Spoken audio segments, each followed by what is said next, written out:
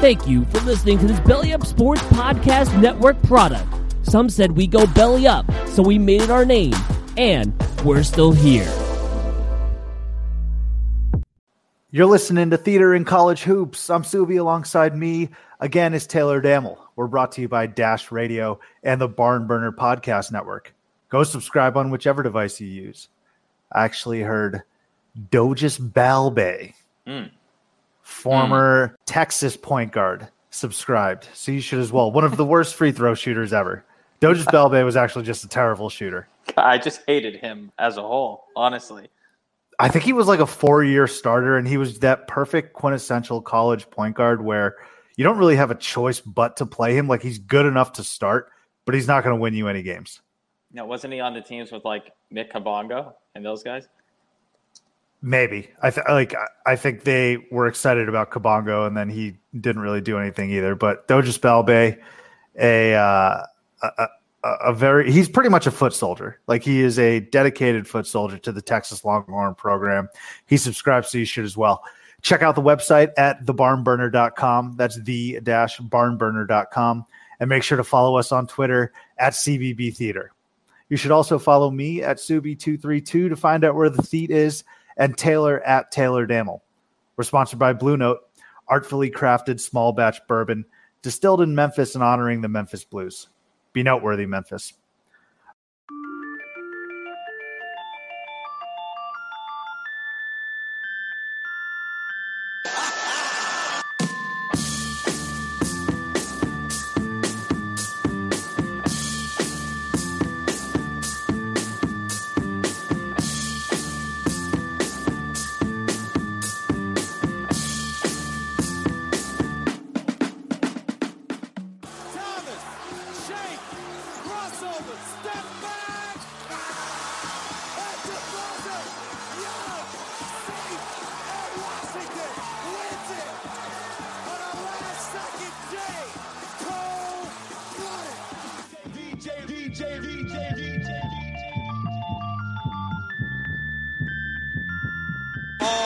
Eight to shoot. Hall, the runner! Loose ball! It's good! With 4.4 to go! Shannon! Don't want to foul! Shannon from the corner! And it's over! Gonzaga! The flipper still fits!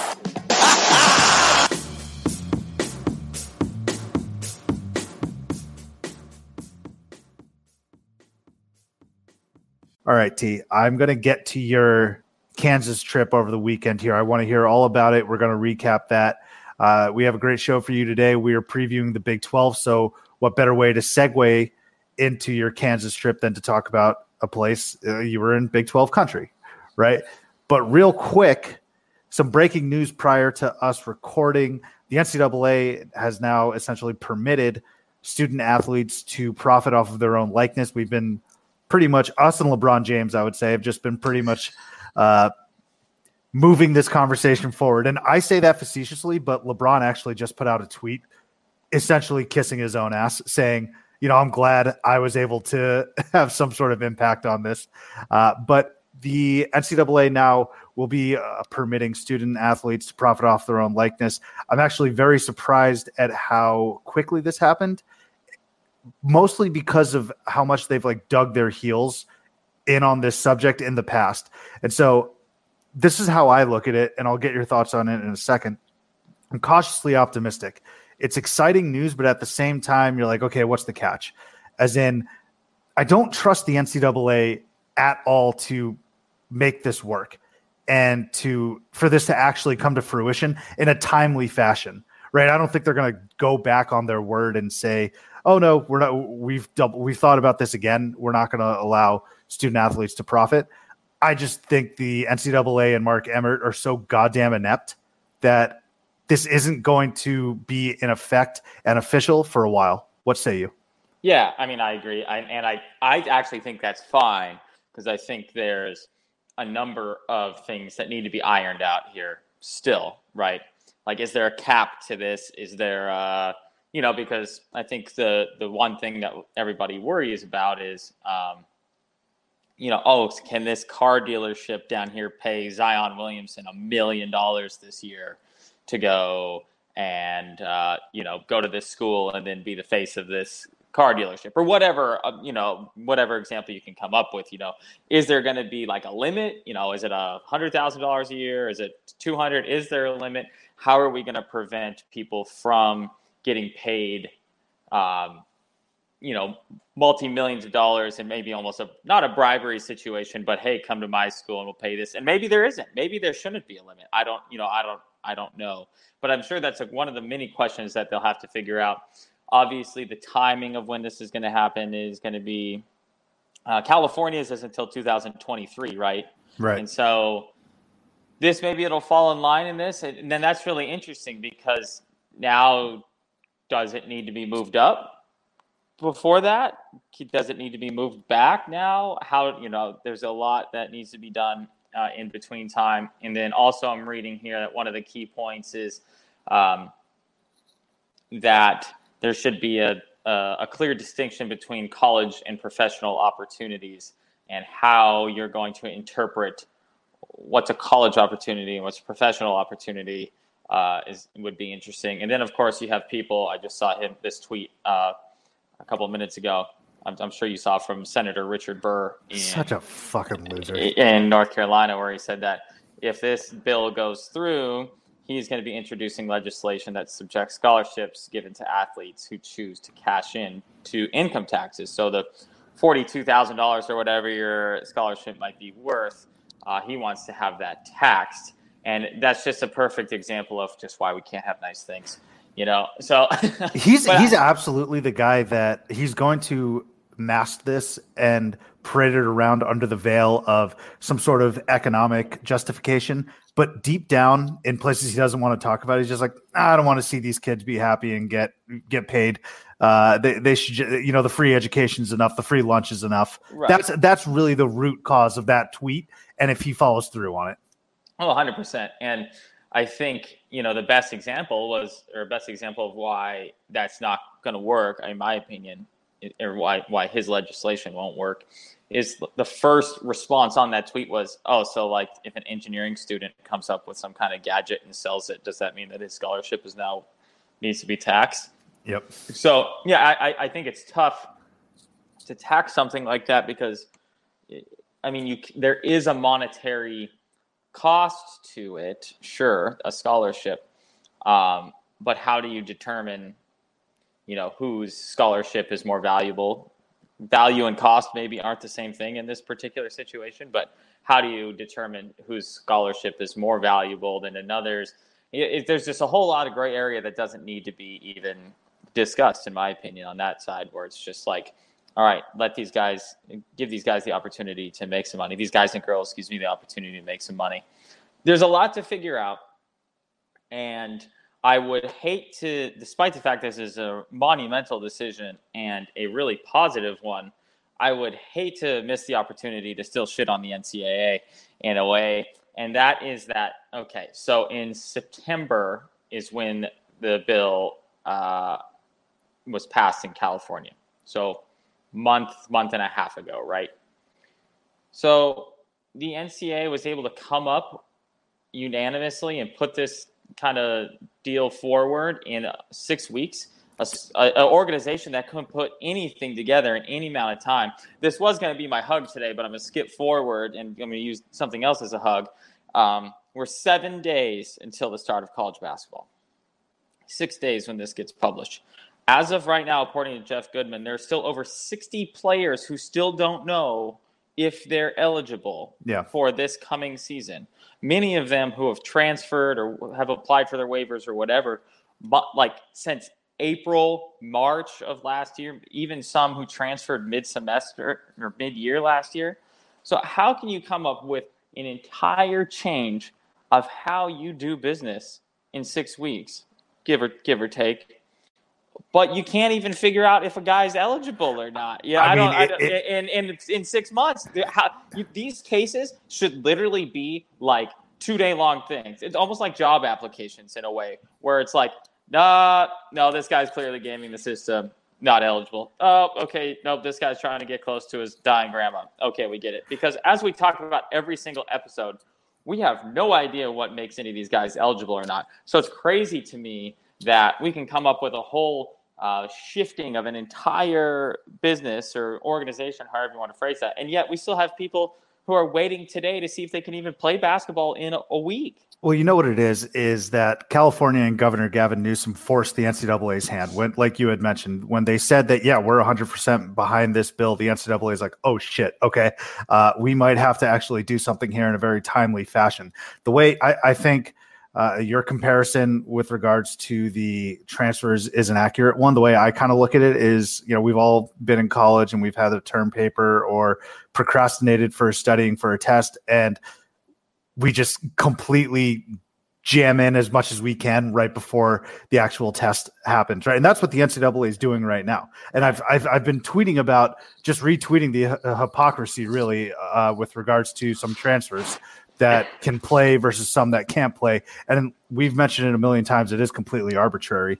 But I do think it's funny seeing the NCAA squirm like this, because they definitely – I don't think they realized how much momentum this was truly going to get in terms of Florida with Gavin Newsom, and then Ron DeSantis now with California with Gavin Newsom, Ron DeSantis in Florida. And then you had also mentioned Washington, the state of Washington, getting on board with this as well. So the NCAA, they had they pretty much had their hand forced, and this is where we're at. And I'm glad. But again, I do think that this is going to be a long and drawn out process, which is okay. This is still a lot better than not letting them profit off of their likeness at all. It's almost like the college football playoff, but to a much larger degree, because there's a ton more variables that will go into this and legality that will go into this. But the NCAA, like for football, what they said was, okay, we're going to start planning this college football playoff, as opposed to what we used to do, which was just votes and BCS, yeah, and computers and all that nonsense. So they got it right there. I think they will eventually get it right, hopefully here with paying the players or letting them profit off their own likeness. Right. Yeah. No, I mean, I think it's never going to be perfect. I think no matter what gets figured out, and that's okay. Yeah. And we can't expect it to be flawless, since we're coming from such an archaic system as it is. I don't expect it to be 100. It's like a first draft almost. Yeah, and that's fine. And so I'm cool with it. I'm happy about it, and I think it's a positive step. Our longtime listener Cody Hoxie was the first to say it when we were talking about it. He was like, the NCAA is going to fuck this up somehow still. So hopefully the powers that be can kind of figure it out. And again, I think what we need to get past, and I think people for the most part have gotten past this, is there's going to be a number of athletes who are going to say like, well, these kids can't have this type of stuff because we didn't get it while we're in college. And that's a problem with this country as a whole. Yeah. Really, honestly, that's why we can't get over a lot of things. That extends to like healthcare, tuition. Yeah. I'm like, in 1944, when we had to traipse both ways through the snow, it's like, okay, whatever. We have to get past the point that you didn't get these benefits. But as long as someone in the end can reap these rewards, then that's a good thing. Not like get off my lawn because I didn't. That's have Gottlieb, way, baby. So you can't either. Yeah, and I hate. Okay, so I used to really enjoy Doug Gottlieb. Same. And I used to think it was so just cheap shots about his credit card scandal in college, because people do dumb shit and whatever. Gottlieb had come out 1,000 times talking about how he was wrong and improved all this type of stuff. But so I hated when people would say that was, oh well, yeah, you don't know what a good screen is because he stole credit cards in college. You're like, well, no. Okay. Right. Like he could still analyze basketball, right? Now, when you start talking about whether college kids are allowed to take money when you were the one that stole credit cards in college because you didn't have any money, that's where I kind of come back to just don't kind of the glass houses situation, where it's like, just keep this one to yourself, because you actually are a prime example of why people should be getting paid, because you literally stole credit cards in college because you needed money. Wanted money. Yeah, he's the prime example of, and this is the ironic part, is stick to sports. Doug Gottlieb and like Clay Travis, they're the ones that are telling people to stick to sports, and that's fair. Like you can have your opinion on that, whatever. Right. But in this case, it's me saying to Doug Gottlieb, stick to like literally analyzing those pick and rolls. Right. Stick to analyzing a team's defense, because once you step out of that boundaries with your checkered past in college, which a lot of people do have, it's not going to be taken very well. So, but a big step forward, I think we can all agree, and it definitely had to be covered. I want to transition, though, to your weekend. Talk to me about Kansas City, because you went on literally the perfect weekend that you could have gone. Kansas State beat Oklahoma, and then, of course, your Packers won. So take me through Friday to Sunday. Just a complete luck of the draw, really. Shout out Michelle Damel, my mother there. A couple months ago, she calls me and she goes, "Hey, Taylor, do you think you want to go to the Packers-Chiefs game this year?" I'm like, "Well, fuck yeah, Mom. Like, why are we even asking the question? Pull the trigger." So I have some aunts and uncles that live in KC, and my mom had a conference in Lawrence, where she's at right now, actually. And so we decided to come in early. I have a cousin who's a sophomore at K-State, and it was their homecoming. And so we're looking at the schedule, and we're like, oh, shit, we're going to be there the same weekend as Oklahoma, too. So decided to go out to her homecoming there on Saturday. Woke up 6 a.m. You know, we're Pac-12 guys, especially Arizona guys. We're used to having all damn day to tailgate and, you know, get up leisurely, watch the first sets of games, then maybe roll down to the bars for a bit, then get on the campus, you know, whatever, a little later in the day. This game was the first game of the day, as most Big Ten and Big 12 games are. And so 11 a.m. kickoff. So we roll into campus about 8. It's freezing. We're cooking up the screwdrivers. We're pounding some CL Smooths there, and great tailgate scene in Manhattan there. They very much do take their tailgating serious. At K-State, you can actually go in and out of the stadium as you please, as long as you rescan your ticket. That's an environment conducive to drinking. That's why Bill Snyder is there for 80 million years. Yeah, right. So we actually went out back to the parking lot like 2 or 3 times during the game, like quarter breaks and stuff like that, because where our seats were was right on the rear concourse of the stadium. So, I mean, it was only 5 minutes back out to the car, especially at halftime, you know, and whatever. So back and forth. As long as you were in by the fourth quarter is when you were good. So we actually we missed kickoff. We actually saw a man have a heart attack in the parking lot before the game. Is he okay? No. I don't want to bring the mood down of this podcast. Probably could have just left that out, right? Yeah, sorry. It was kind of a shocking experience. But, yeah, they take their football seriously. And then on top of that, K-State played their best game of the year, and Oklahoma probably played their worst. And I said for the game, everyone in the crowd was like, oh, we're going to get crushed today. I said, I didn't fly 900 miles, wake up at 6 a.m. to come here and watch a blowout, and I didn't. So K-State go ahead. I was just going to say, can I ask real quick, before you even stepped foot into the stadium, you gashed your hand? Yes. I was bleeding at 8:39 in the morning because I cut my hand on ice, actually, making screwdrivers. And luckily I noticed no blood made it into any other drinks. But yeah, so I was bleeding, you know. Again, as we've talked about on previous episodes, it's fall. It's football season. You got to play hurt sometimes, you know. And so I had to play hurt that day.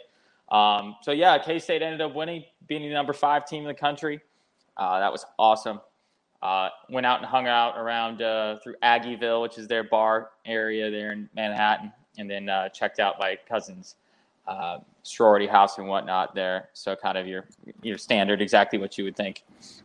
Made it home, back to KC that night, had some barbecue, woke back up the next day, headed down to Arrowhead Stadium for Packers, Chiefs, and Arrowhead is dope. It's you got to go. If you're listening to this right now and you're a football fan, you got to go, because that place it's like Lambeau Field in Green Bay in a lot of ways, in that, like, this is a traditional thing. This isn't like a new corporate whatever. This is like, yeah, we've been here for 60 years. Like, I grew up next to Lamar Hunt type of people, you know, then. So we had a great tailgate spot with some family friends. Edward Damel, my dad, had a fireball shot or two beforehand, so that's huge. You know, set the tone. Set the tone. Have to. And then the Packers came away with a big victory. Although Patrick Mahomes wasn't playing, I get that, but great game. And there's probably about 20,000 Packer fans there, and big weekend there in KC. It's interesting because this is a college basketball podcast, so I don't want to belabor the football point here, but I think when you think of Kansas and college athletics, you instantly you think of KU and basketball. Yeah. Right. Probably their most successful and tradition-rich program in the state. Right. But I don't think local Kansas City people. I think it's real split from what I could tell, and obviously I was with K-State people between K-State and Kansas, or and Kansas City Chiefs. No, between K-State and KU. Yeah. KU or K-State has a much richer football history, and they take football very seriously in Kansas, and because of the Chiefs, and KU doesn't have any football history really. So it was really interesting because obviously we're not in basketball season quite yet, but there was a lot more K-State stuff around than KU stuff, even though Kansas City is closer to Lawrence. But yeah, so that's what I thought was interesting. Is K-State? There was a lot more love than locally than received nationally. Kansas gets a lot of love nationally. It's almost like, having not been there and not knowing this specifically, it's almost maybe how I would anticipate, take Duke out of it because I'm not going to count them in this situation, but maybe how like a UNC and NC State, where we think of UNC as like that's the school in North Carolina, because Duke is private and small, and I just don't, nobody ever really, in terms of like the fandom and people that rep their schools. You're right. I mean, Duke's small too, right? Right. It's only like 8,000 kids. I think if you went to North Carolina, you would find equal amount of UNC and NC State people. And I think that's probably a good analogy for the K-State KU, where us nationally from the outsiders, we think of KU as the school there. In reality, it's probably 50-50. Yeah, well, I mean, it all comes down to publicity and titles and traditions, right? I mean, I think Kansas basketball, you could argue, has the greatest tradition in all of sports. Right. Literally, the guy who invented the game was at Kansas, right? He coached at Kansas. So it doesn't get more traditional than that. And then I think just in terms of winning, right, Kansas has that going for them as well, as opposed to Kansas State. Kansas State, it isn't necessarily synonymous. They're just always going to be viewed as the little brother to Kansas, in my eyes, at least. From outsiders. Exactly. Right. From outsiders' perspective. But once you step foot into Kansas City, I'm sure that is different. So one last point, though, that I want to get to before two quick points, actually, before we actually get into our Big 12 preview. Number one, Kansas State fans are insane. They are low key and one of the most underrated savage sports. That's kind of where I was going with that. Yeah. But I'm talking sure in terms of their fandom, but I'm also talking in terms of their drinking and partying ability. So UCLA was playing Kansas State in a bowl game. I think this was Rosen's last year, maybe a second of last year. They were playing in Phoenix in their bowl game, and we decided to go to that game, or we were planning to go to that game. And so we're downtown and we're partying, and we meet this group of K-State people. And I think in about an hour, I was like a 15 on a 10, strictly because of them. They kept feeding me beers. It wasn't like, hey, do you want to come up to the bar with me? We'll both get a drink. It's like, here's another. I was toting the rock all day. I had about 15 carries for like 200 yards that day, and I was just dead after that. I completely blacked out. And so the thing that takes it to the next level, though, is I remember talking with these people, and I asked them, like, oh, yeah, how are you guys feeling? They're like, oh, like about the fucking game, like about Josh Rosen. They're like, oh, I'm feeling pretty good. I actually took some Molly before this game. Like, what? These guys were fucking tailgating with Molly. And I was like, okay, I don't know what the fuck goes on in Manhattan, Kansas, but this is completely new to me. So that was when I kind of said to myself, oh shit, we are not in Kansas anymore. Wow. Right? Wow, Right? Toto. So it was that. And then also the next day, this girl that we were drinking with, because we had a mutual friend or whatever, she literally like fell down some steps and completely rearranged her face. Like she had to get straight up facial reconstruction surgery, the whole nine, because of a Cactus Bowl game between UCLA and Kansas State. So a hat tip to them. When I heard that you were going there to tailgate, I was like, look, man, in my very limited exposure to Kansas State fans and drinking with them, it's a wild time. So I'm glad you had a great time. Very last thing I want to ask you about the Kansas City airport, because you are not the first person to tell me that it is the worst place on earth. It has also been described by my friend. I think you had described it as, quote, Cold War Russia. Yeah. My 100%. buddy said it was worse than Soviet Union Russia. Yeah, right. So it is. And, Why? And this isn't like a new thought that I've had. I've had that every single time that I've been there, which is not all that many times, but maybe a handful this far. It was built in the 60s, like way out. If you think Denver's airport is way out of town, Kansas City's airport is even further out of town. And it is just classic 60s concrete, like bunker looking. You can't get cell phone service in there because it's like 83 feet deep of concrete. The gates don't make any sense. The security doesn't make any sense. There's like a Pizza Hut in there and like one place to get water bottles. We went and sat down at one bar, and for 45 minutes we didn't get any service, even though the server looked at us like 20 times and said, I'll be right there. And then on top of all that, they're constructing a new airport there, thank God. But because of the construction, someone cut up a fiber optic cable that runs to the airport, which means the entirety of the internet and computer systems at the airport were down. No scanning of apps, no printing of boarding passes at the kiosks, no nothing. So we literally got tickets that were written in pen on like what's that paper, or the like construction paper? No, the white and yellow copy and the pink copy, whatever that's sticky notes? No, like a contact Post-it paper notes? or whatever, or you rip off the front one. When you get like a ticket, here's my Oh, copy. yeah. I know what you're talking. What you're talking It's that about. contact paper, whatever. Like that was what our ticket was on. So it was.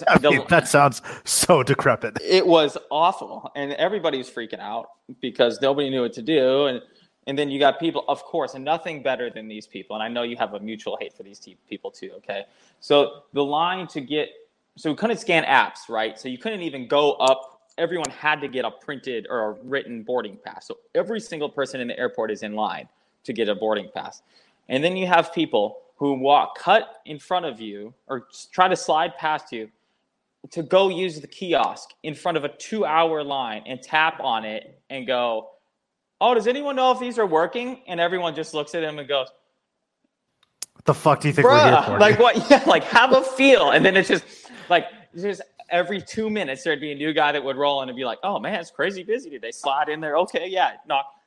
Hey, do you know if any of these are working? Over and over again. But then what made it worse is the fact that, well, a couple of reasons. K-State had a home game against Oklahoma. So you had Oklahoma fans. Not nearly as many. KU actually won their football game. Wild finish there, too. Right. And so what's the last weekend that K-State and KU won a football game the same weekend? Right. And then you had Packer fans, which, as you know, are probably the top 3 travel fan bases in the NFL. So, I mean, there were not figuratively, but literally 10,000 Packer fans probably at the Kansas City airport before noon because the game went till midnight, so no one was hopping the 6 a.m. flights. So you had like an extremely busy weekend especially on a Monday morning to get out of there. Every single flight was full. So huge mess. So an otherwise great weekend. Luckily we got out and everything was fine and whatnot. But man, the Kansas City airport is it's just like Soviet Russia pretty much. Noted. In there. Noted. Yeah. Well, the closest I've ever flown into there is Columbia, Missouri, and it's the smallest airport of all time.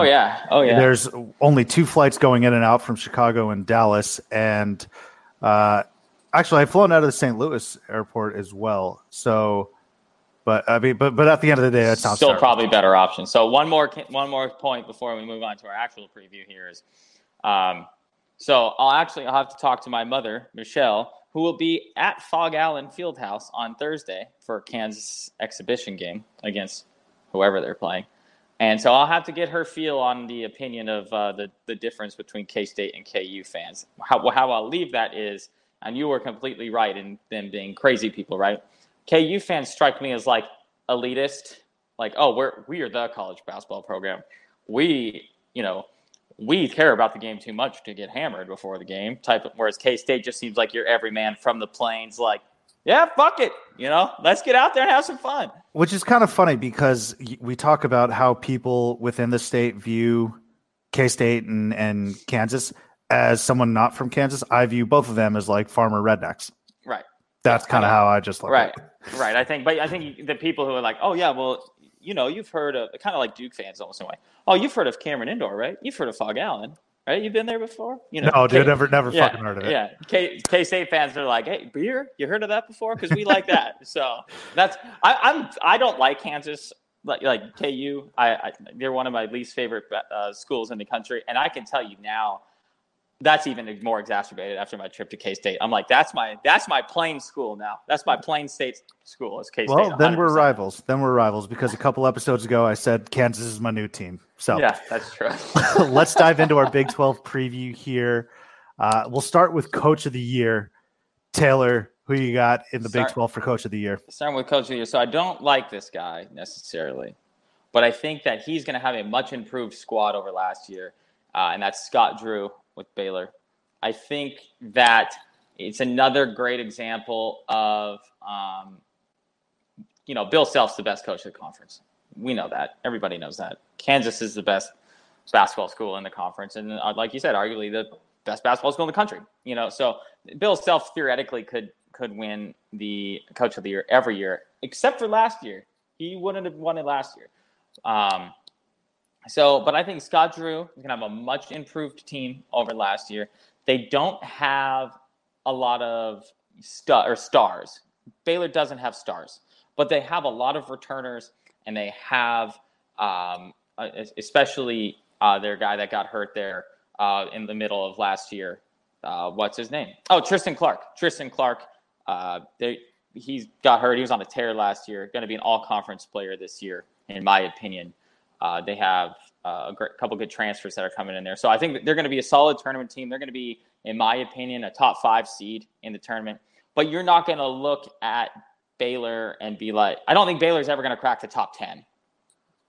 Right. But I also don't think that they're going to fall outside the rankings at all this year. I think they're just going to be a solid, squad that rolls through the whole year. Actually, their biggest non-conference game is also could be ours. It could be ours for Arizona's game, and maybe not biggest, but maybe as the perfect determining factor on how good they're going to be this year. And you could say the same thing about Arizona. I think it will be a good barometer, actually. And quick side note about that game. I remember last year after Arizona hosted Baylor and lost that game to, I think Makai Mason was on that team. Tristan Clark was playing in that game because I think he got injured second half of the year, like you had mentioned. Right. But Arizona got out-rebounded by some obscene – it was 34. The reason I know that is because I asked the Shark, I said, I'm going to give you a famous basketball player, and it's going to be that person's number. And it was Shaquille O'Neal. Oh, funny. Arizona got out-rebounded by 34 fucking rebounds. Do not let that happen again this year, please, John Miller. So 2 things about Baylor, too, before I move on to the player of the year, or the winner here, is they probably have the best name in the conference. Maybe 2 of them, actually. One of them is Devontae Bandu, which has to busting out the Bandu. Which has to be, why can't I think of the rapper's name? T.I.? No. The guy with one eye. Fetty Wap? Fetty Wap. That's got to be Fetty Wap's, because every song he had Bando, but, whatever. That's neither here nor there. He did lead the Big 12 in three-point shooting last year at 40%, so shooter. And then you have Mo Bamba. You have off-brand Mo Bamba in Flo Thamba, which is just a ridiculous name. The fact that, and also in the Big 12, no less. Flo Thamba You can look this up. This is a real dude. He's 6'10", 6'11" center. He should be in the rotation as well. So what a name, Flo Thamba. For that reason alone, Scott Drew is going to be my coach of the year. Still not the coolest D1 athlete's name I've heard this week, though. That would go to the coldest, Crawford, who just signed with LSU. Wait, football. did we see what his middle name was though? It's not to ever do it though. It's like Juan. No, it's Juan. Oh yeah, you're right. It is Juan. Yeah. But I mean, come on. Yeah, right. I'm not calling him the coldest Juan Crawford. Yeah, watch. Yeah, if you don't make it as a pro athlete as the coldest Crawford, maybe they just gave him an out. Hi, I'm Juan Crawford. Oh, okay, nice to meet you, Juan. You know, I think you have to. It's like a plan B, dude. You can't go to a 9 to 5 with the coldest. I still can't get over that name. So, you want my winner or my player of the year? Give me player of the year. So there are two players specifically that I thought about going with other than this guy. But as you'll notice a theme in my player of the year picks that we've had so far, I'm going with improved individuals more than new studs that are coming onto campus. So my player of the year is Tyrese Halliburton from Iowa State. He should be the most improved player in the conference and has shot up draft boards from the end of last year all the way through this year. Was on the U19 Team USA team this year. Was an all-star top 5 player in the FIBA tournament. And he's a 6'5" long wing. He had the highest assist to turnover ratio of any freshman in the Big 12 since 92-93 last year at 4.5 to 1. I'm taking Tyrese Halliburton at Iowa State. And he is one of the reasons why I also have Iowa State making the tournament. I don't have them winning the conference. I think we can all guess who my winner is going to be in this conference. But I think Iowa State behind Tyrese Halliburton is going to be my pick of the year for the player of the conference. And he's probably a sneaky – if he gets to that level, he's also going to be a sneaky All-American candidate as well. Because if he wins the player of the year over anybody, the people at Kansas, that means that he had that type of level of year. Could have gone with Devon Dodson. Could have gone with our boy Azubuike from Kansas. But I almost thought that those two guys were going to split votes with each other and that Halliburton was going to kind of fill that gap and maybe just eke out a couple more votes than either of those two guys, just because I simply think that they're both equally as good. Devon Dodson might get a couple more votes just because he's the lead guard for Kansas, and that's just kind of what happens there. But I think that Tyrese Halliburton is going to be the guy that people go, okay, well, if these two guys were equally as talented on Kansas, this guy was the most talented guy on this team. And so I'm going to go with Tyrese Halliburton. But that also means that my winner is Kansas. And we could probably go into 3 hours of why Kansas would win the conference, but really we could put it just into the fact that the rest of the Big 12 isn't that good. Not at the top end. There's just not. Texas Tech is not going to be as good as they were last year. Chris Kansas, Beard, though, man, I'm done doubting Texas Tech. I love him. I just don't think they're going to have enough talent to beat Kansas. And funny enough, K-State is who won the conference last year. They won the tiebreaker. They don't do tiebreakers in the Big 12, so they actually split it, I guess you could say, with Texas Tech. K-State might be the worst team in the conference, though, this year, which is kind of crazy because they lost everybody from that team. But I don't think Texas Tech is going to return enough talent to get past Kansas. They're going to need – they got David Moretti. They do have the best freshman in the conference in Jamias Ramsey. He's the best recruit, the highest ranked recruit that Texas Tech has ever had in basketball. It's crazy. Like, again, last episode we said Lubbock restaurants are giving Chris fucking Beard free salsa, and this guy's getting the best recruits they've ever had. He's getting them to within 5 minutes of a national championship. Right. He's got them to an elite, and you give him salsa. So, yeah. Did you ever think you would say, like, the best incoming freshman? There have been times where the best player in the Big 12 ended up being a Texas Tech player, best freshman of the entire conference. Right. Crazy. He's an all conference type of player. And then they have Chris Clark, the transfer from Virginia Tech shooter.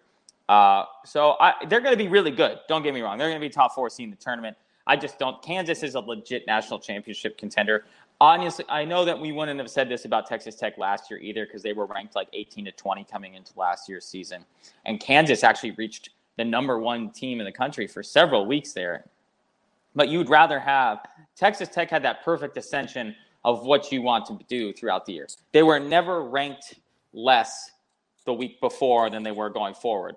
They ascended every single week all the way up to number 2 at the end of the year. And that started early in the season opposite. too. Yeah, no, you're right. But it started early in the season too with Texas Tech because I'll never forget when they played Duke last year. They hung with them, and I did not expect them to even come close to hanging with Duke. And then you said to yourself, okay, wait a minute. If they can hang with Duke in MSG on a big-time national scale, they should be coming off of an Elite Eight season with – we weren't as high on Chris Beard as we are today. But knowing that, and Jarrett Culver hadn't necessarily burst onto the scene like he ended up doing. But that was, for me, the turning point of, okay, Texas Tech might be for real. Well, and so I guess, sure, we could argue that maybe Texas Tech can still reach that level because they obviously have a good coach.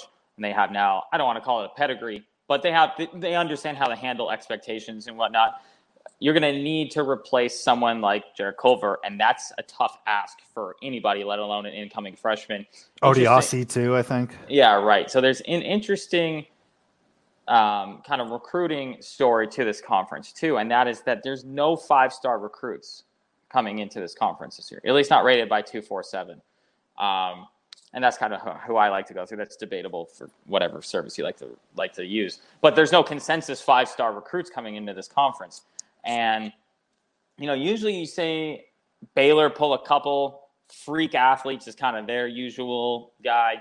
Iowa State gets one every so often. Obviously, Kansas gets 1 or 2, but I don't know how much the kind of scandal situation affected them last year. Kind of same thing with some of the other schools that were involved in that. So no 5 stars, which does mean that maybe Kansas might be ripe for picking off again. I don't see it because it now means that Kansas has a lot of returners, and you could even call D'Souza at Kansas an incoming 5-star recruit because the dude hasn't even been able to play because the NCAA's dumb as hell.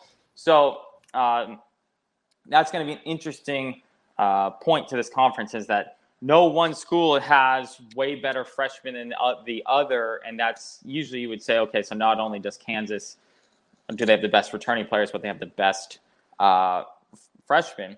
Their recruiting class was ranked first in the conference, 15th nationally. Texas Tech was ranked second in the conference, 16th nationally. Texas was ranked third in the conference, 17th nationally. So they were all in that type of range there. And so I guess it's all about the returners this year, and Kansas just returns more talent than any other team in the conference, and that's why I have them as my winner. Yeah, it's pretty interesting, though. We talked about the SEC and how, and I think I have thoughts about the SEC the same way you have these thoughts about the Big 12, which is there's that clear-cut number 1 in SEC's case. There's 2. Mm-hmm. And then I think the rest of the conference sucks outside of Florida and Kentucky with the SEC. And it seems as if you're trying to say, outside of, let's say, the clear-cut number 1 in Kansas, and then Iowa State / Texas Tech. And Baylor. Yeah. Right. I don't even think Iowa State's that good. Okay. Really. Then I'll subtract Baylor and Texas Tech. There you go. Right. I only think 5 teams from the conference are making the tournament. And I think that the first 3 in KU, Texas Tech, Baylor, pretty obvious. Yeah, I would guess. They're locks. But then after that, I have Iowa State, and then I have Texas just because of the return of Andrew Jones. But Texas could finish last too. There's forever a bubble team. It's crazy. That second 5 in the Big 12 are almost interchangeable. Yeah, really. I think there's argument to be made. I've seen, just like we said in the last pod about SEC. I see people that have ranked West Virginia to finish last again. And I have seen people have West Virginia as a bubble team in the tournament. So that last 5, I definitely think that they're going to be towards the bottom end for another year. But those bottom 5 are completely interchangeable compared to, like the top 4, who at least 3, who I think are pretty solid. And I don't think that it's funny because I don't think Baylor is ever going to get better than Texas Tech either. Right. I just think that they're kind of slot into, top 2 seed, top 4 seed, top 6 seed type of range. And they're going to stay in their lanes, I guess, for lack of a better term. Right. Well, I hate to bore the theater goers with this segment because it's going to be boring because I agree with every single one of your predictions. I'll start with Coach of the Year. I am going to go with Scott Drew and Waco. I think this Baylor team, you had mentioned this, and actually a lot of the reasoning is pretty similar. So I'm going to try and, I don't know, here's what I'll do. Just word it better than I did. What I'll do. Yeah, this is kind of like another essay that I've written in high school. Like, I'll just use different adjectives. I'll go to like synonyms.com instead of dictionary.com. Just use really long words. Yeah, bullshit somehow, right? So, but in all seriousness, I'm sticking behind all these picks. I'm going with Scott Drew, but I'll try and offer maybe an alternate. So Scott Drew is going to win Coach of the Year because this Baylor team, they used to get studs, right? Freak athletes, and then the rest of the unit would do their best to fill in behind them. You talk about guys like Isaiah Austin, Torian Prince, Perry Jones. Those are all 5-star recruits that come to mind. And then they just end up fizzling out in the first round of the tournament. Actually, one of those fizzle out tournament games was against their future point guard, Makai Mason, when Makai Mason was playing with Yale. And I think after that game, Torian Prince gave us an unreal post-game soundbite about being out rebounded when he was like, you jump for the ball and that's a rebound. Go look it up. It's like the most, and they were like the most athletic team in the country, playing against an Ivy League school. Yeah. Right. So, but I think this year Scott Drew has a great mix of those guys, right? It's not leaning one way or the other. And you had mentioned again, Tristan Clark, he returns after injury this year. As far as he goes, Baylor's going to go. And I think Scott Drew's going to have to be able to coach up everyone from the back. So Tristan Clark returning is monstrous for them. And I think he's also going to win because there's going to be some voter fatigue. Now, if you can already believe it, but there probably is voter fatigue with Chris Beard and Texas Tech. Clearly, Bill Self, you had alluded to that. Mm-hmm. But in addition to Self and voter fatigue, Kansas is expected to run through the conference and win the national title potentially, right? So everything that he does is gravy. He needs to win a national title. So if he wins the conference again, which he didn't do last year since the first time, I don't know, like my balls dropped, like the first Bush administration. 14 years. Yeah, right. It was actually the Bush administration, though. So yeah, no, I know. That wasn't facetious. I looked that up as well. Right. So Bill Self, voter fatigue, and Kansas has such high expectations. And Chris Beard, I think people have already been like, all right, he's done. Now it's time for him to take the next step. Scott Drew, winning Coach of the Year, I think would be a good next step also. Chris Beard has won the Big 12 Coach of the Year the last 2 years in a row. And exactly. And he won the National Coach of the Year last year. So people aren't going to – We get it, Chris.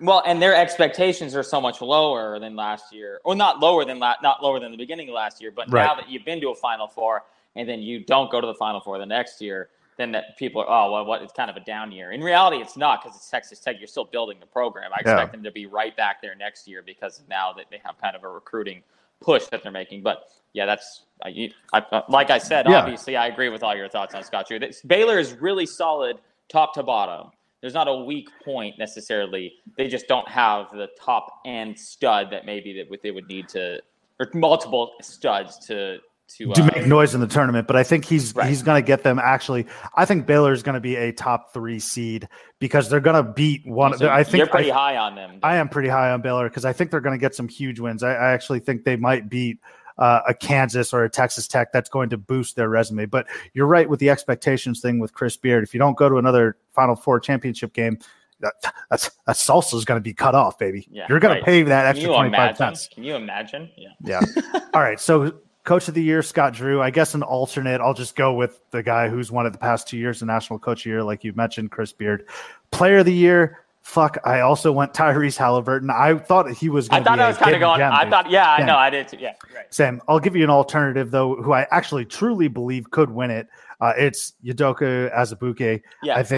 I think he was preseason player of the year last year, and then he got hurt, which really sucks. I hope he can stay healthy because he is the heart and soul of that Kansas team. He may not be the most talented. You could argue that he is, but heart and soul, leadership wise, he's that guy. He's played in the Final Four. Yeah, he's incredibly good. So if you want to look for someone outside of Halliburton, Azubuike is it, but I'm going Tyrese Halliburton as well. 6'5" guard who can shoot really well, and the production is going to be on him to come through. Iowa State doesn't necessarily have that well-rounded team that you've come to expect from them, but that's not to say he's not going to get support. I think Steve Prohm does a great job he's done a great job of keeping this program afloat after Hoiberg left, and he can groom players, right? Nobody heard or knew about Talen Horton-Tucker a year ago, turned him into a second-round pick. He's able to recruit as well. Mariel Shayok, from the transfer window, he got him over as well. So I think Steve Prohm is a good enough coach to help Tyrese Halliburton. And I agree with you in the sense that if Halliburton can up his scoring, almost like a Jordan Nwora, if Jordan Nwora, that was my exact comp in this situation. Not from their playing standpoint, but from the if they do what they can do. Right. If Nwora can score, he's going to be ACC Player of the Year, which we thought. If we can increase his 17 points per game to, let's say, 25, or maybe a little somewhere between 20 and 25, he's ACC Player of the Year. Same with Halliburton. I think he's going to get the Big 12 Player of the Year, and then also jump into that lottery projection. So I got Tyrese Halliburton with an alternate of Doak as your Player of the Year in the Big 12. And then last but not least, this I actually don't feel that bad about agreeing with, but it's Kansas, regular season champion, number 2 overall team in the country, national title aspirations. But my reasoning is different from yours, and I'm actually excited to share that. So we had talked about this, but they finally lost the Big 12 last year. They didn't win at least a share of the Big 12 title for the past 14 years. Again, I think my voice was cracking at that point. I was going through puberty. It's crazy to think of the absolute domination that they've done. And I'm a huge sucker for things that have happened or things that have transpired since the last time Kansas won. There's got to be a graphic out there that I want to see. But Kansas hasn't won or isn't defending champions. So there's a chip on their shoulder. Doak is back. Devon Dotson's back. Silvio De Souza, who is probably going to be in the Van Wilder house at some point because he's been on the team, I swear, since Josh Jackson. Yes. All 3 of those guys are back. And I can't stress enough how good their front court is going to be with De Souza and Doak. It's going to be terrifying. So those 3, the kind of like the 3 horsemen, they're back. And then Kansas is going to be so pissed. Not just regarding the Big 12 thing, not having won, but here's their inspiration right now. Azubuike's coming back from injury. He's gonna be on a prove it mission, right? Yes. He's gonna say, "You guys dubbed me this last year. I didn't even get a chance to show how good I could be. I've got a full season of rehab under my belt. I'm coming back." De Souza finally eligible. This is a fuck you to the NCAA. Okay. Yep. You've been screwing with my eligibility for the past 3 years. He's finally back. For no reason. He's got I'm going to put it in air quotes, a clean bill of health. There's there's always been something plaguing him, surrounding him in terms of his eligibility. To the best of my knowledge, we're all good. We're good to go, right? Right. So that's De Souza, that's Doak, 2 of their best players having some serious motivation. We mentioned that they didn't win the Big 12 title this year or last year, and that's going to be embarrassing to them. They're going to enter the season with some sort of embarrassment. They're also going to enter the season. They still had a talented roster last year, and a lot of people still pick them. They know that they can get knocked off. But lastly, their leader, Bill Self, under fire from the NCAA all off season. And we've seen in the past couple of weeks with his Midnight Madness and even his words that he is on a fuck you scorched earth tour. So Bill Self is going to he's now I think he has a legitimate fire under his ass that he still has to win the Big 12, which would be a new accomplishment. He's going to go win a national title, which is always the expectation there at Kansas. Right. And he's going to flip off the NCAA alongside De Souza. So those are my biggest reasons why Kansas is going to win the regular season championship. They have so many sources of inspiration alongside the fact that they're pretty damn good. All right, so here you go. Things that were happening the last time that Kansas didn't win the Big 12. Thank you for bringing that up. No problem. Facebook had just launched. The Motorola Razr was the most number one selling phone in the country. Great. Actually, Enes Kanter apparently still owns one. Yes. But that's a story for another time. The number one song in the country. Do you know the number one song in the country in March of 2004? Was it a Sean Paul song? No, but I wish busy. it was. No, you're right in that range, though. It's yeah. Oh, I should. Yeah. Fuck. Right. This is actually a little more wild, though. Number one's movie at the box office was 50 First Dates, because that seems like forever ago. That's good theater. That's good. That's a good movie. Chris Paul was a freshman in college. Barack Obama was a senator. Les Miles was the coach at Oklahoma State. Current Oklahoma coach Lon Kruger had just gotten fired from his job as the head coach of the Atlanta Hawks. Lon Kruger was head coach of I didn't even know he was an NBA head coach. And the Red Sox hadn't even won a World Series yet. So that's crazy. Yep. And Perry Ellis was also a freshman. No, that was not true. That was not true. Clever. Yeah. Dude, I thought you said Perry Jones for a second, and I was going to be like, what? Shut up. Yeah, right. So Perry Ellis is a lot more plausible. I agree with all of I think just the fuck you factor is a big enough one. If everything else was equal, I think the fuck you factor would be enough. But the fact that they do have the best roster, the best coach, arguably the best coach, probably the best coach, and the fuck you factor is they're all legitimate reasons to pick Make them. no mistake about it. The fuck you factor is a real thing. Oh, 100%. It absolutely, especially with college kids who are like, I don't know, they always feel slighted by something. So and nobody believed in us. Subin. Yeah, there you go. Come 15, on. The 15 Patriots, versus the have been using that for 20 years. We're the still here. 16-0 Patriots. Nobody thought we'd win the Super Bowl Hey, man, this year. tell your boy fucking Nick Wright that, okay? Hey, that's not my There's boy. receipts on him. That's not my boy at all. That's not my boy at all. Big 12 is going to be very interesting this year, though. I'm looking forward to that. You did bring up we forgot to bring up one guy with Kansas that I think is going to have a pretty big impact, or at least a solid impact, and that's Isaiah Moss, transfer from Iowa, who is also a shooter, and he's gonna provide. He's not going to score a ton of points, but he's just going to provide that outside shot that Kansas probably needs, because it's not like Azubuike and D'Souza and stuff are going to be hitting a lot of outside shots, but having a knockdown shooter like that, especially on the outside, it's going to be, or especially a senior or an older player, it's going to be an important factor for any college basketball team, but especially one with the aspirations that Kansas has. So, well, you know what's going to be, what's another kind of troubling thing that I noticed since we were previewing this? Only one mention, and that was kind of in passing by you, about Shaka Smart in Texas. Neither of us even did you even consider any Texas player for Player of the Year? Did you even consider Shaka for Coach of the Year? Did you even consider Texas to win the Big 12 title? I think that they have a cool story, and Andrew Jones coming back from leukemia is an awesome story. Yeah, that's an awesome story. And they have my boy, Barrow Alaska owns Kamaka Hepa. I love Hepa. Yeah, right. But no, and I think Shaka Smart is squarely on the hot seat this year. If he doesn't, if they don't make the tournament, it's a yearly game they play. Is he on the hot seat or not? And I think it's heating up. For the life of me, I will never figure out Texas athletics. I just can't. Their football team isn't any good. Again, they've been back how many times? Every single year they beat like an overrated whatever team in the first 5 weeks, and then Texas is back, and then they go to barely making a bowl. I don't get it. You have the most valuable. Who did they lose to this past weekend?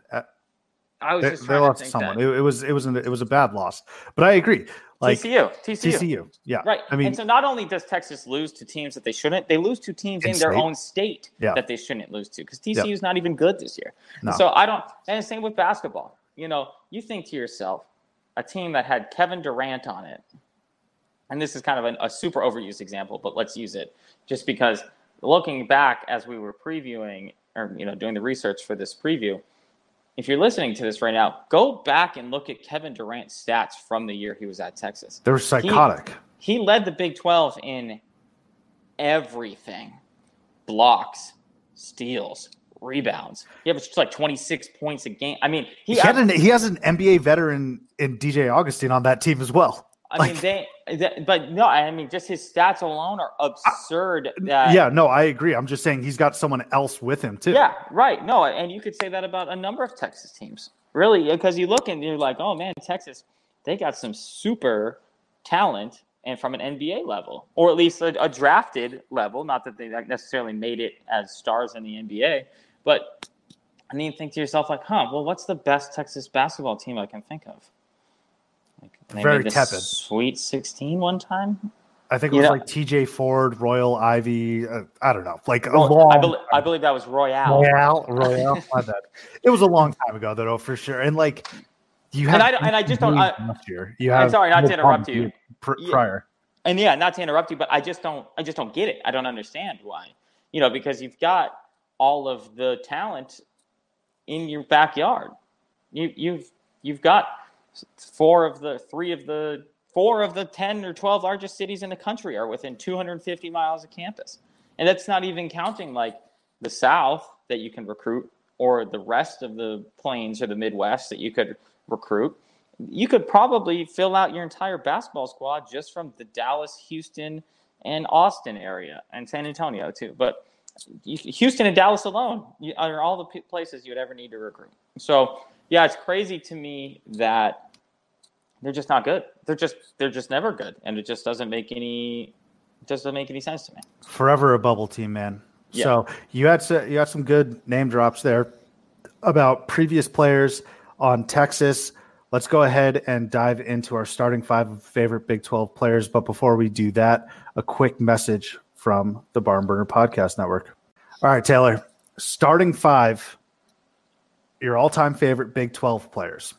Kick us off. So I came to a conclusion while I was going through my list, and just full disclosure on how I go through and find this is I pretty much go back, and I have a certain number of people that come instantly to my mind when we're thinking about these starting 5. But then I make sure and go through the last 20, 25 years of like all conference teams, stat leaders, players of the week, things of that nature. And as I'm making my list, I came to the conclusion that there's really only 4 schools in the Big 12 that I like, because all of my options are from those teams. And that is Iowa State, West Virginia, Baylor, and K-State. I don't even like Baylor, really, but I liked a lot of their players. Pretty much the rest of the teams in the Big 12 mean nothing to me. I don't like Kansas, so that I do have one of my players from Kansas, and if anyone knows me, we should be pretty easily able to figure out who my Kansas guy is. So that was almost like I almost didn't want to go with. It was like a shoo-in. We'll just start with him because I almost didn't want to go with him, but he's such a good player at Kansas, and is probably the best Alaskan basketball player ever, him and Carlos Boozer. And that's Mario Chalmers. And it's more than just the fact that he's from Alaska, but just the impact that he had at Kansas. He was the Final Four most outstanding player. He authored up Mario's Miracle back when I didn't hate Kansas quite as much as I do now. But, one of the top, 10 shots in college basketball history, maybe, arguably, against Derrick Rose's Memphis team. They show it on every NCAA tournament montage, before every game. And he was just – the fact that he had a almost decade-long NBA career past that was probably not expected. It was maybe – there was potential for it, but, obviously we're just talking about college stuff, but he's got rings with LeBron and all that with the Heat. Miami Heat are my favorite basketball team, so the fact that he went there was also helpful. Real quick. Go ahead. If and when the Barn guys listen to this, would you like to personally apologize to them for that shot? I'm sorry, guys. That's all I needed. I'm sure that's all they needed. Yeah, that's my bad. I guess. Rehashing old memories. Yeah. I mean, I only have so many Alaskans. We literally rolled through the only 3 Alaskans I can pick for this list now. There's no Alaskans left to pick for our starting 5 ever. And so, yeah, Mario Chalmers, he led the nation in steals, I think. And he's one of the few players to, and you've heard this 1,000 times, Subi, so I'm sorry that we're just rehashing this right now. But he's won at every level. He was high school national champion, or a high school state champion. He was a McDonald's All-American. He won a national championship, a Final Four most outstanding player, and a NBA championship. So he just won at every level. And so, yeah, I had to go with Marlo Chalmers on that one. So now that we can get rid of the Kansas people, let's get into the people that I actually enjoyed, aside from my necessity for picking them. And we could have gone with a lot of stud NBA players on this list, Kevin Durant being one of them. But that's just too obvious. I don't like to go with the obvious people. But I did go with one college basketball stud who kind of made it in the NBA, and that's our boy B-Easy, Michael Beasley from K-State, who also pretty much led the nation in every single category the year he was at K-State. Number 2 pick in the draft. Obviously ended up smoking way too much weed, amongst other things, to take his NBA career seriously. But he was just such a stud at K-State. I mean, he averaged, 28 or 29 points a game or something like that? An absolute bucket. Also a Miami Heat player. Yeah, also. Wait a second. Wait, it's the end. Yeah, so I just love to be easy at K-State. And, K-State is I know we kind of talked about it with the football program, but K-State's a sneaky good basketball program, really, if you go back and look at their history as well. And so, you think to yourself, how many good K-State teams have there been since Michael Beasley? There's actually been a lot. Jacob Pullen years, all those guys. And Rodney Magruder, of course. And so Michael Beasley was my K-State choice, though. And just because I have, so much new respect for Manhattan, Kansas, we needed a K-State guy on this list. I mean, all-time quote from Michael Beasley is, "Hey, did you get paid in college?" He's like, "Bruh, I played basketball I chose to play basketball in Manhattan, Kansas." Yeah, right. Yeah, exactly. In the winter, no less. Exactly. So, a lot of choices from Baylor, because we've talked about their future NBA stars. They're just freak athletes. Even their NFL players, Rico Gathers, for example, led the conference in rebounding when he was there. But I went with a much more diminutive man, and that is Tweety Carter from back in the day. That is awesome. That is an awesome pick. I'm sorry.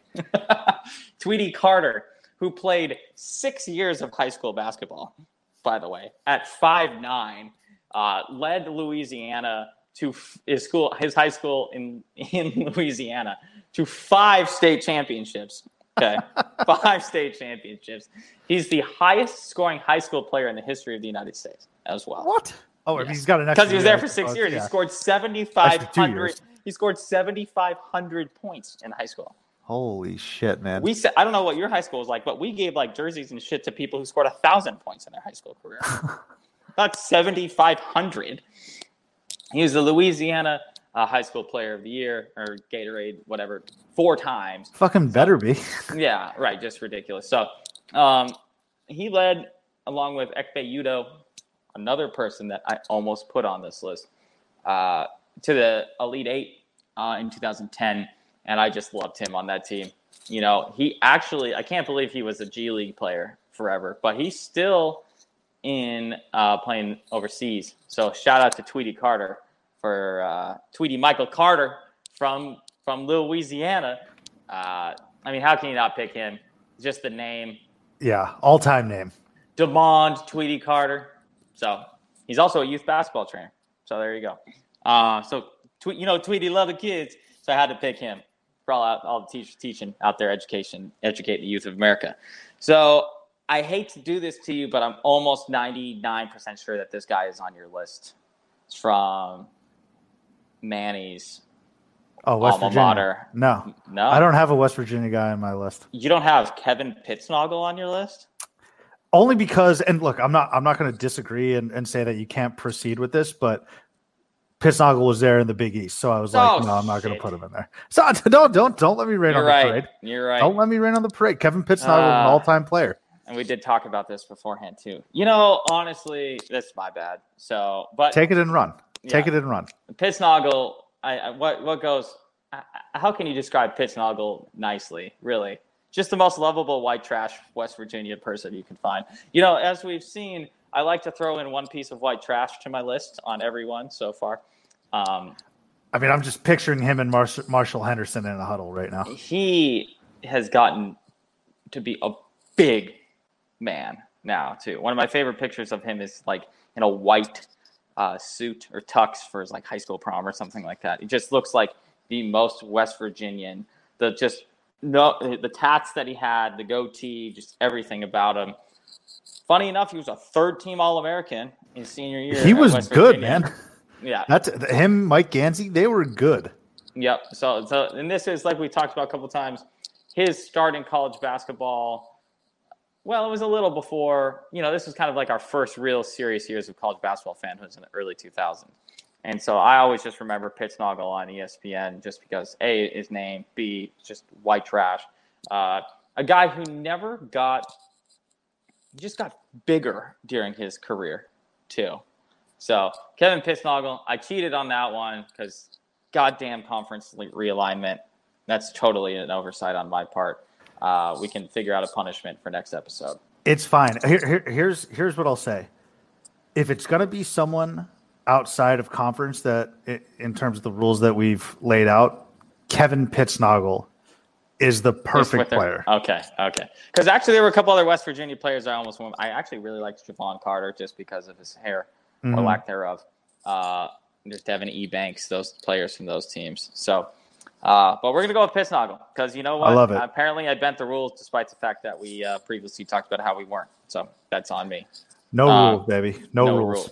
No rules. So except for that rule that we're going to try to abide by later. But outside of that. Right. So, so my last person on this list is from Iowa State. And there were a lot of, I feel like Iowa State always has a lot of similar individuals on their teams. Kind of guys who started off as maybe just regular recruits or not big-time recruits and then made it all the way up to almost like conference player of the year type of level. And so my guy that I went with is Melvin Ejim on this list. Loved him. I really liked Monte Morris too. Really liked a lot of those guys at Iowa State over the years. Georges Niang, who was there for 500 years. I hated Niang, but yeah. I didn't say I liked him. I'm just saying that he was there for 1,000 years and was good. Yep. So Melvin Ejim, Canadian, big guy for the North here. And was he he was the Big 12 Player of the Year that year. His first team, Big 12 couple years. He was an academic All-American. Huge, because obviously I care a lot about that. But 4-year starter or 4-year player there at Iowa State. And the problem is I really like Iowa State. Or no, I don't really like Iowa State, but I like Iowa State generally. They're a classic example of a team for me that I always pick too far in the tournament every single year. And they always crush my dreams way too early. But Melvin Ejim, Iowa State. So my starting five is Mario Chalmers from Kansas, Michael Beasley from K-State, Tweety Carter from Baylor, Kevin Pittsnogle from West Virginia, and Melvin Ejim from Iowa State. Tweety Carter, man. Incredible. I can't get enough of Tweety Carter. All right. I will go with my starting five. First and foremost, I agreed with you on the Kevin Durant reasoning in terms of, he's just obviously awesome. I don't want to pick him, even though he was incredible to watch in college. But this is a guy that is really good in the NBA and was truly, truly electric in college, and that was Blake Griffin. Blake Griffin, one of the all-time greatest dunkers in college basketball history, had one of the greatest dunks you'll ever see when he went baseline and literally hit his head on the backboard. I don't think I've ever seen that level of athleticism. And I think what made Blake Griffin really cool is that he was such a freak athlete and such a good player, and he was from Norman, Oklahoma. So I'm fascinated when these great players are from their local schools that are in the middle of nowhere. You look at Jarrett Culver last year; he's from Lubbock. Like, how is Lubbock and Norman producing this type of talent? 2 top 5, top 6 picks, I think. And so Blake Griffin, just for he was must-watch television. It was him and Steph Curry, basically back-to-back years. They were must-watch TV for completely different reasons. You got the athleticism of Blake, and then obviously Steph and his diminutive stature just dominating from beyond the arc. So Blake Griffin to start it off with. His front court mate, Thomas Robinson from Kansas. T-Rob. one of my all-time favorite college basketball players, not just in the Big 12 because of the amount of heart and hustle that he had. He wasn't necessarily the most talented. I truly believe that he played himself into a lottery pick. I think the Blazers picked him, and I don't know, something just didn't work out. I thought he was going to be a perfect pick for them. Either the Blazers or the Kings, I forget who did. But Thomas Robinson pretty much willed that Kansas team on his back to a national title appearance. Obviously ran up against arguably the greatest college basketball player ever in Anthony Davis, or at least of the last decade, in Anthony Davis and that Kentucky team. So, but Thomas Robinson was just the epitome of heart and hustle. And I agree with you that there aren't a ton of Kansas players in the past that I really like, but he's one of them, because he embodied what it means to be a great college athlete, a great college basketball player. And I really wish he had succeeded in the NBA, but Kings unfortunately got to him. I thought he was going to be a stud in the NBA. So did I, but never put it together. He just has a great story from college too with the Morai twins. Actually, we have a positive thing to say about the Morai twins. I love the Morais. Yeah, okay. We don't love them for their emotional supportive people, though. Let's put it that way. In this situation, he had a great story. So. Yep. But yeah, no, I actually honestly probably would have picked T-Rob if it wasn't for Mario Chalmers. So yeah. I like that pick. T-Rob. And then I'm going to go to Texas. I go with Damian James. Damian James was, I don't know why, I just really, really enjoyed watching him play. He was kind of like a Thomas Robinson. Except Thomas Robinson was a lot more high profile and did a lot more things off the court. Damian James was on that Kevin Durant, DJ Augustine team, so they weren't necessarily relying on him to produce anything, because you have KD and obviously Augustine there to do all of that. But he was, I think, like him and Brad Buckner were the dirty guys, right? Damian James would get like 12 rebounds in a game somehow, and come up with the huge stops. He was almost like a Draymond Green. So Damian James, for knowing his role when it could be tough to look across the huddle, and you see those two legends, Texas legends. I know we make fun of DJ Augustine, but he absolutely is. But Damian James is on my roster as well. So I started with Blake Griffin, freak athletically. Then I went to two dirty guys, that'll pick up your, not in a good way, way. Yeah, right. I'm going to go back to being a freak athlete and Perry Jones. Yeah. Oh God, I loved Perry Jones. Perry Jones was fucking awesome, dude. I swear he didn't have any ACLs, or he could just jump out of the gym. One of the most athletic people. His second jump is ridiculous. He was another player that I thought was going to be awesome in the NBA. I don't understand how he wasn't. It's just a classic guy you look at and you're like, this guy is built. This guy's a creative player, essentially. Yep. And the height, the athleticism, the skills. You're like, this guy has to be a stud in the NBA. And he stuck it. How long was he in the NBA? He was okay. Yeah, he was fine, but I thought he was also going to get drafted higher than he did. I think he was a mid-first round pick, but I think at that moment, Scott Drew was like, because that team didn't really win much in the tournament. Right, so I think Scott Drew was like, all right, I'm done getting these insane athletes that are going to be drafted high. I'm going to build better teams. But Perry Jones, man, him and Blake Griffin were two of the best dunkers I've ever seen in college. And he was electric. He was a lot of fun to watch, to a lesser degree than Blake, must-watch television. And then I'm going to round it out with Jacob Pullen. I almost went with Jacob Pullen too. Yeah. Jacob Pullen's awesome. He was at Kansas State for, I think, 3 or 4 years. But the reason I'm putting Jacob Pullen on this team is I'm giving an assist to Gus Johnson. I think every big-time college basketball fan knows what game I'm talking about. It was Xavier versus Kansas State in the tournament. It's like 2 Holloway and Jordan Crawford going up against Jacob Pullen, and I like Dennis Clemente or maybe even Angel Rodriguez. Angel Rodriguez. Okay. So sorry, that might have been racist and stereotypical on my behalf. My bad. But Jacob Pullen was unconscious in that game, and Gus Johnson giving him those insane calls really, really helped with my memory of a guy like Jacob Pullen, who a lot of people would typically forget. But he had that beard. He had like that Abe Lincoln beard, and he was really good for Kansas State. And I think Frank Martin was coaching that team. So that was just a really fun team. And I think I came to the realization that, hey, I like Kansas State a lot too.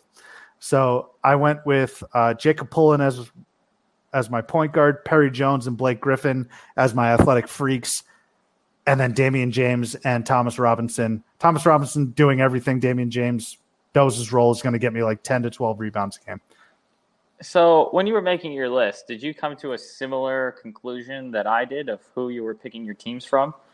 That I really liked a lot of players on the same like 4 teams and didn't really like or care about any players on the other teams? I didn't share the same teams as you, but yes, like I didn't even come close to thinking about Oklahoma State. I didn't come close to thinking about TCU. I didn't really think much about Iowa State either. Texas Tech before this, maybe Texas Tech, Andre Emmett, maybe. Yeah, for Texas Tech, but yeah, I don't. The only person I would have picked from Oklahoma State would have been LeBron Nash. He had him and who's the Marcus other guy? Marcus Smart. No, right, but there was another guy too. It was LeBron Nash. Who am I thinking of? Markel something. Oh yeah, Markel Brown. Brown. Yeah. So that was about the only Oklahoma State guys I thought of. Didn't think of any except for maybe the albino dude on TCU. What's his name? Jalen Fisher. He's at TCU now. Yeah, I know. I mean, he's in your head. I don't think of TCU for anything. Really. So yeah, I just thought it was funny. It was like, wow, I have to choose between 35 Baylor players. Yep. And really no one else. Dude, that is okay. So I put a quick honorable mention here, and that's how I am with Kansas State, because Beasley was one I thought of, Angel Rodriguez and Dennis Clemente. Yep. And so what's crazy about Angel Rodriguez and Dennis Clemente is that they're both Puerto Rican transfers to and from Miami. They both played for Miami at one point, and I'm probably going to get this wrong, but I think Rodriguez transferred from Miami to K-State, and Clemente transferred from K-State to Miami. Wow. Or maybe vice versa. It's actually kind of weird. But those guys, and then also KD, obviously. And here's a really random one. I think they were in the Big 12 at this point. I could be wrong. But do you remember for West Virginia, Dennis Caligula? Oh, yeah, of course. Yes. The biggest hands of all time. Oh, yes. Just an absolute meathead down low. Couldn't do anything except was a huge body. A little surprised no Nathan Adrian on this list. Nate Adrian. He's not as talented as Blake Griffin or Culver, but I think he's from Morgantown, went to West Virginia. Yeah, no, he is. About Pittsnogle, also from West Virginia. They just always have That's classic. They always have that guy on their team. And so you know what? Because I cheated, just take Pittsnogle out and put Nathan Adrian in there, and I would have said almost all of the same exact shit about Nathan Adrian. So that's a good point, actually. Put it in there. Nathan Adrian is definitely Pittsnogle's long lost kid. So if you can go back and edit this for me, and just every time I say Pittsnogle, put Nathan Adrian in there for me, and then we'll be good to go. And my respectability will be saved. Testing my editing skills there, but some good starting fives there for the Big 12. Some hilarious names, and I think you're right. Common theme is that we were looking at a select few teams and deciphering who amongst those teams we're going to be making a roster. It's a good reason, and actually, it's a good reminder also of why Kansas has won this conference every year for the last 15 years, except for one, and that's like, there were only like 4 or 5 teams that ever had any good players on them, and they all just wilted at the end of the year, just like every single year against Kansas, except for It's true. It's very true. I also want to just real quick before we get to Hugs, double back since we're on the topic of names in the Big 12. Look out for Lindy Waters at Oklahoma State. He could be a dark horse for player of the year, and I think he's going to be incredibly crucial to that rebuild going on in Stillwater. But Lindy Waters. Derek Culver would be my name to remember with West Virginia. If they don't finish last, it's going to be because of Derek Culver, who might even be an all-conference type of player. Yep. So he'll be the other Culver since Jarrett's gone. So I love it. All right, let's round it out with some hugs. T, who are we giving a hug to? So like I said, I was going to go with a hug for the 60 players who still don't know that they're eligible or not 1 week before the season. Well, a little news came across my wire today about something that I watch every Saturday morning, and that's College Game Day. Now, college football game day is much bigger than college basketball game day, but it's something that, obviously if you're taking an hour and 20 minutes to listen to a college basketball podcast, you probably watch College Game Day every morning on Saturday mornings. I am so excited to give my hug to LaFonso Ellis, who I don't even really like that much in comparison, but he will be replacing Jay Williams, on College Game Day this season. Really? And I am fired up about not having to listen to Jay Williams on College Game Day every morning. That's awesome. His stupid shirt thing, which was funny the first time, not the 35th time in a row. Like, you're not cool because you picked North Carolina, your rival school, at just stop. Just stop. What a waste of buttons, too. Yeah, right. And dude, I would much rather have you say, I hate North Carolina, I'm never going to pick them because I went to Duke. Don't try to pander to everybody and rip your shirt off and give me North Carolina. Whatever. I don't like him as an analyst. Jay Williams will be going full time to the NBA Countdown role now, since they're rebuilding the whole NBA Countdown staff, or full-time NBA Countdown staff. So hug for LaFonso Ellis. He will be replacing Jay Williams on College Game Day this year. Hug for us too. I feel like as a result of this, this is like a communal situation, right? So I actually thought you were going with College Game Day because it's going to be in Memphis this weekend for football, and I thought we were giving a hug. So I'll give a quick hug to the Barn guys. I think they got SMU coming to town in Memphis, so that'll be a big squad. SMU's got a squad. Bit of a wagon. Yeah, as a college football bettor, they are 7-1 against the spread this year. So SMU is, for all of those listening to this right now. So noted. Just a little fun fact for you. I'm going to give my hug to Doug Gottlieb. I alluded to him a little bit earlier in the program, but poor Doug, man, the Duggar. NCAA is going to be allowing players to profit off their own likeness. And so I have been recording this and not on his Twitter.